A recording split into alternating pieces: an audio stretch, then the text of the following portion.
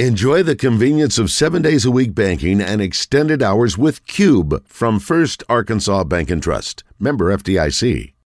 Let's bring in Michael on the Brandon Moving and Storage Hotline. Hello, Michael. What's going on, guy? Well, we're all over the damn place today. So we have a video system now, so now all our shows are streamed because they're like, wow, the show wasn't bad enough when it was just on the radio. Now you're going to stick it on video, too, so you can watch it on YouTube or Facebook or Twitter. But then on top of that, we're kind of all over the place today. We were talking about loaves of bread and Joe Bryan barbecue wings, and we got all sidetracked, Joe Klein. So loaves of bread, Michael, you're a foodie. Do you finish your loaves of bread? Do you find purposes for all the pieces, or do you toss the heels or other portions of the bread? Oh, the ends. I love the ends. That's my favorite. You tell me what. You get a little sausage on a cold winter day. Hot sausage on a little end. You don't want all the bread. You just want a little bit of bread. That's my favorite. And I don't think we've bought a loaf of bread in 7 years, 8 years. I make all my own bread, so we're in business. Okay, makes all his own bread. Now I'll make some beer bread and I'll make some focaccia bread now and again, but I'm not making like sandwich bread. That's impressive. Yeah, I make an Amish white loaf. Can't beat it. And I'll tell you what, I make that. I make I make focaccia. I make croissant. Like I do. I'm all in on all this. This dude's serious. That's impressive. Biscuits, of course. I'm from the South. Yes, of course, obviously. The preferred form of bread. So last weekend we had a lot of good games. I mean, the Alabama LSU game was good until Daniels got knocked out, and then Missouri gave Georgia a pretty good game. I mean, it kind of lived up to the hype. I was pretty pleased with what we got to see last weekend. I was pleased too. I thought Georgia was going to pull away, and they just couldn't do it, which makes you think a little bit more. Obviously, Florida State was able to. Florida State's doing this like slow move that they do. USC and Washington was interesting, obviously, and I'll say this right now: anyone that's upset with Caleb Williams being that upset about losing, he doesn't have a problem. You have a problem because I don't get he's that. trying his best, and they don't. He can't get the support that he needs from his team, and because he can't do it all by himself, it's really hard. And I thought the Texas game was interesting because Kansas State could have kicked the field goal and got a reprieve and had a chance to win the game. Yes. So that was interesting. Alabama, to me, though, and you know what? I'd be interested to hear coach's thought on this. Neighbors early, so good. They did a really good job of hiding him, and then Alabama adjusted that defense at halftime, and then all of a sudden he doesn't do anything. Malik Neighbors, coach, did you watch LSU? Yeah, Alabama? I watched it, and God, I wish Daniels wouldn't have gone out. I think it was headed a certain direction anyway. But what a great game to watch. Yeah. And but they did it. And that's what Saban is, right? Saban's a defensive guru and all that kind of stuff. And I'm surprised. I was surprised that Neighbors did as well as he did in the first half. And then I was surprised that he did equally not as well in the second half. Like, I couldn't believe that you could make you could make an adjustment, and then they couldn't move him around and counter that a little bit better because LSU's done a good job this year doing those things. But they may have just said, hey, he's still better than anybody they've got. We'll leave it the same and see if we can throw it up to him or whatever, and it didn't work out. It's not vintage by any stretch of the imagination. Yeah. Alabama's defense is pretty good, but to watch those two dudes just run around like they were playing against eighth graders was hilarious. Yeah. It was incredible to watch how they just had a whole nother gear. The difference is, I think, and tell me what you think on this. I think Daniels may have secured himself as the best quarterback coming out this year against that defense, and still to be able to run around and do what he wanted to do. I know there's Caleb Williams, but I think Daniels is a pocket passer that does a good job on pre-snap reads, playing quarterback first and running second, which is what you need to do in the NFL because if you run first, quarterback second, look at what they're doing to Lamar Jackson now. They're making him quarterback first because he was getting hurt all the time. Mm-hmm. You just can't live that way, and I think that's what Daniels is going to end up being. I'm going to go Michael Penix over Jaden Daniels. Love what he's been able to do, but I do agree with you on the idea that you have to play within the structure of an offense. You have to play within that structure, and that's the part where Caleb Williams, for me, has kind of not a fall. Like what we're talking about, we're talking about 5 quarterbacks who are being drafted in probably the top 7, right? And I think it's Penix, Daniels, Drake May. Those 3 guys play within the structure of the offense, and then Caleb Williams is someone's going to take a bet on him, and we just have to figure out where they're going to take the bet on him from an NFL draft standpoint. Is it number 1? Is it 2? Is it 3? Is it 4? Because he still doesn't play within the structure of offense, which brings up Lincoln Riley. Is you look at Lincoln Riley's NFL draft quarterbacks, and I'm not giving him Jalen Hurts because I've never seen another quarterback that played for Lincoln Riley squat 700 pounds. That's Bama built. And so the reality for me is his quarterbacks that have been drafted, Baker Mayfield and Kyler Murray, Baker's a journeyman.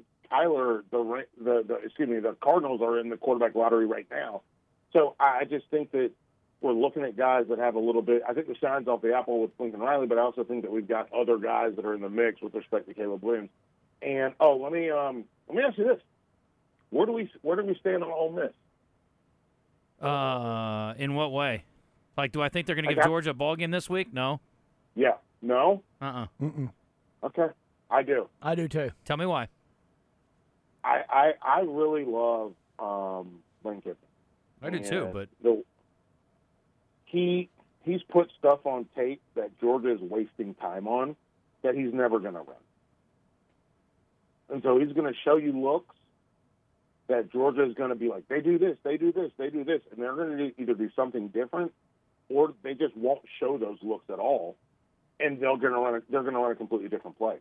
And it's personnel packages, it's formations, it's motions, it's all those things. I think they're going to give Georgia a game. I think this might be the best game of the week. Georgia has a better offense. Georgia has a better defense. Georgia is at home. Yeah. Okay. I agree. Coach, why do you like Ole Miss? I like Ole Miss because I think they do something that causes Georgia's defense to not be as good. They show them multiple looks. They can do literally anything, and he can change the play faster than they can change defenses, and that gives them a little advantage. The only reason I think they won't beat them is because Georgia is 20 points better on third down. They are 55.2% conversion on third. That's as sick. Good as Ole Miss is, they're only 36. Yeah. The Hogs are better than them on third down, which is that's all you need to say. very questionable. Yeah, I mean, it's like what's going on now? Some of that's because he knows he's going to use fourth down. You know, I mean, that could have been indicative of when I was when I was calling plays. If I knew I was going to use fourth down and it was 4th and 3, and I knew we were going to make it anyway, third down I'd go for a chunk play, lower percentage play and that makes your third down rate go down. So I think his is probably more like lower 40s, but still Georgia's so good on third down, and with their tight end, I mean, they still give you crazy matchup problems with their tight end because you're still so scared of the outside guys that you have to commit the safeties to the outside and let the linebackers run with that tight end in the middle, and they just can't do it. I trust you guys more than I trust myself, but I will tell you, watching SportsCenter game day last week, and then like half the panel's like, Georgia's going to kill Missouri. This is the week where they open it up and kill. I'm like, I don't think so. Yeah, I think they're going to kill Ole Miss. So we'll see how it goes this weekend. I think they might end up beating them by 2 touchdowns, but I think it's going to into the third quarter. It's a 1-score game. I'm only interested. Are they going to cover right. the number? That's all I care about. Going into the fourth, it's a 1-score game. So if you could play them I know you can play them for a half. You can play them for 3 quarters. Yeah, if you're Lane and you can make it a 4-quarter game, you ought to be thrilled. I wonder if Georgia at all was overlooking Missouri, because even though their record's good and they still think they're Missouri, and they were looking forward to this Ole Miss game a little bit. Is that a possibility? The thing that I'm thinking, there's 2 things. And one is Lane Kiffin runs a bunch of plays that he's never going to run that you have to practice for. Agreed. And love it. That's a problem for a guy like Kirby. Like Kirby Smart's already, he's mad because he's like, I got to practice this and this and this. And he's going to bring a whole new bag of tricks to the new thing. And this sucks. I hate this. Well, but then you also have, that Judkins touchdown, the rushing touchdown from 12 or whatever it was, he basically bisected the defense, and he could count on one guy that he saw on film that was going to over-pursue. And he sent a wing all the way across, and on a little trap block, the linebacker ran with the wing, and then all of a sudden you get this lane, and Judkins walks in the end zone untouched. And I'm like, Kirby is going to drill that into his guys. So now what's Lane going to do now? Now he's going to have that guy start to do, and now he's going to be a lead guy, and now Judkins is going to run right behind him, and that's still a good play. That's what I'm looking forward to in this game, is this little chess match. That's fun. All I will say is Kirby, if they go 3 and out, he's only got to prepare for 3 plays per possession. So there's that. Wes, I'm sorry. Listen, go ahead. Yeah. Listen, I'm a UNC guy. You want to talk about, and when Larry Fedora was there, the amount of 90-second 3-and-outs that we had. Yeah. Good, man. Yes. Georgia had Florida the week before. Huge emotional Mm-hmm. game. And then last week it was another big game for them. Missouri ranked 1. This one, another one. Ole Miss. Next week, another one. They play Tennessee. How does that all factor into all of this with this little gauntlet? And maybe maybe coach, like you said, they were and they're playing a good Missouri? Georgia Tech team at the end of the year too. They got a hard finish to their schedule. Very. I don't think they're thinking Georgia Tech at all. I don't think they're thinking Tennessee this week either. But the point probably is, not. they still have a tough gauntlet of games here. It's tough. I think the big thing for them is, and they're doing, Kirby Smart, obviously, he's from the Nick Saban school of everything. I think they're hyper-focused on what they have to do this week, which is why the Ole Miss thing rings true to me, where they're hyper-focused on Ole Miss. So these guys, they've been going back to their dorms, to their apartments, and they've been watching Ole Miss nonstop. Mm-hmm. These guys aren't watching those other teams. They're watching this team, which is why their eyes might deny it, and that's the problem. Could be a problem. So I don't think they're distracted. I think that the gauntlet, with the exception of health, I will give you this. Health is going to be interesting when you're in there, but none of those teams are teams like Alabama that are going to beat you Physical, up yeah. the way that Alabama would. So I think that it's all about scheme and being mentally ready, but you dump that stuff. As soon as you're done with it, you dump it. As soon as the game is over, you dump that. You hold on to what you think you might need, or you have the ability to call back things. But at the end of the day, that's not going to hold you up from getting done game to game. And by the way, can we talk about Arkansas? Because come on, let's go.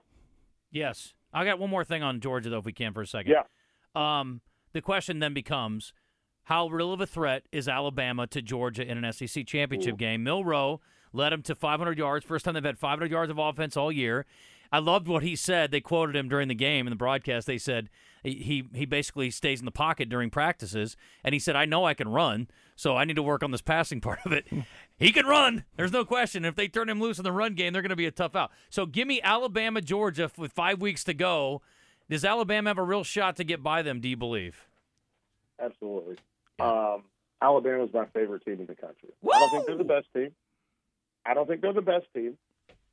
But they are my favorite team, and they're my favorite team. And Coach, back me up on this. We're getting ready to watch. We are watching this season. We're watching Nick Saban coach football. He's not rolling a ball out there. He is coaching football, and that's what makes Nick Saban exciting. I agree completely. I think this is and Nick Saban looks for motivation. You know, it's a little Michael Jordan-y. Whenever Jordan made stuff up to motivate him, he's like, did you say something to me? And he's like, I didn't say anything, Michael. He's like, you did. You said something about me. And then you could drop 60 on him. I think Saban has really listened to everybody say, they're not this, they're not that. They don't have a quarterback. They don't have this. And I think you're right. I think he's paying more attention to coaching, being more hands-on than he's ever been. And I think they decided, that early season stuff with not knowing who the quarterback was, that's troublesome. Mm-hmm. And now they've just said, screw it. And Milroe, the best person that benefited from this was him, not because he gets to play, but because now he's like, I don't have to look over my shoulder. And basically they've got a giant moose with deer speed playing quarterback, and he throws it just well enough not to hurt him bad, because he misses some open dudes on the intermediate 15 and 20-yard throws that he needs. Absolutely. If he could throw those, they'd be by far the best team in the country, in my opinion. But because he does, and because they Even do with their have to offensive rely line. on it. Even with their offensive line. The lack of offensive line helps Milroe because he drops back and it opens gets to up. run. It gets to run, yeah. He doesn't have to stand back there. They don't expect him to. They're not trying to get him to. If that offensive line could block for 5 seconds like in the past, they wouldn't let him be what he is right now. And right now, this is their path to victory. I'm with you. This is the one team. I'm predicting right now Georgia doesn't win the SEC. Whoa. Championship game. Okay. I just don't think – I think it's if I could get a good bet against them, I'd bet against them a lot. Interesting. Well, you can't. I love Milroe. I think that and the coach, the point that you brought up, coaches, are great. I think that, and you're right, he's so inaccurate in the intermediate, but he's accurate. I don't understand how it happens. Maybe you can explain it to me, but the fact that a guy can be better throwing the ball 30 yards down the field than he is at 12 doesn't make sense. It's not logical. It is if you look at it like this. What they've taught his receivers to do is run under the ball and adjust their speed where it always lands in front of them. We call it pinning the defender behind you, if there is a defender. But they've learned to adjust their route so every deep throw looks perfect. Watch, they might be running 22 miles an hour. The throw's short, 3 yards inside. It's an easy, slow adjustment inside. They slow down, catch the ball ahead of them. It still looks like a perfect throw. And that's the difference. He's not crazy accurate, but he does put enough arc on it where they can run and get to the ball. Yeah, I've also seen KJ Jefferson make a living at throwing it 30 yards better than fives too. So yeah, I'm used to watching this. Okay, so Michael, you want to heap some praise on Arkansas? We'll let you finish with that. Give me your thoughts on the matchup this weekend too. I mean, because I'm concerned about Auburn more than Wes is. And not that he's saying it's a layup, but I think this is going to be a tough out. Honestly, I think Auburn's playing better, even though they've beaten some weaker teams. Auburn is last playing better. I mean, this is, what is it, 4 o'clock game or 3 o'clock for you guys? Like, this is, I'm looking at this game and I'm just like, Auburn is, they're terrifying. They're 5-4. They understand what the rest of their schedule is because they know they're going to a bowl game because they have New Mexico State coming up. No problem.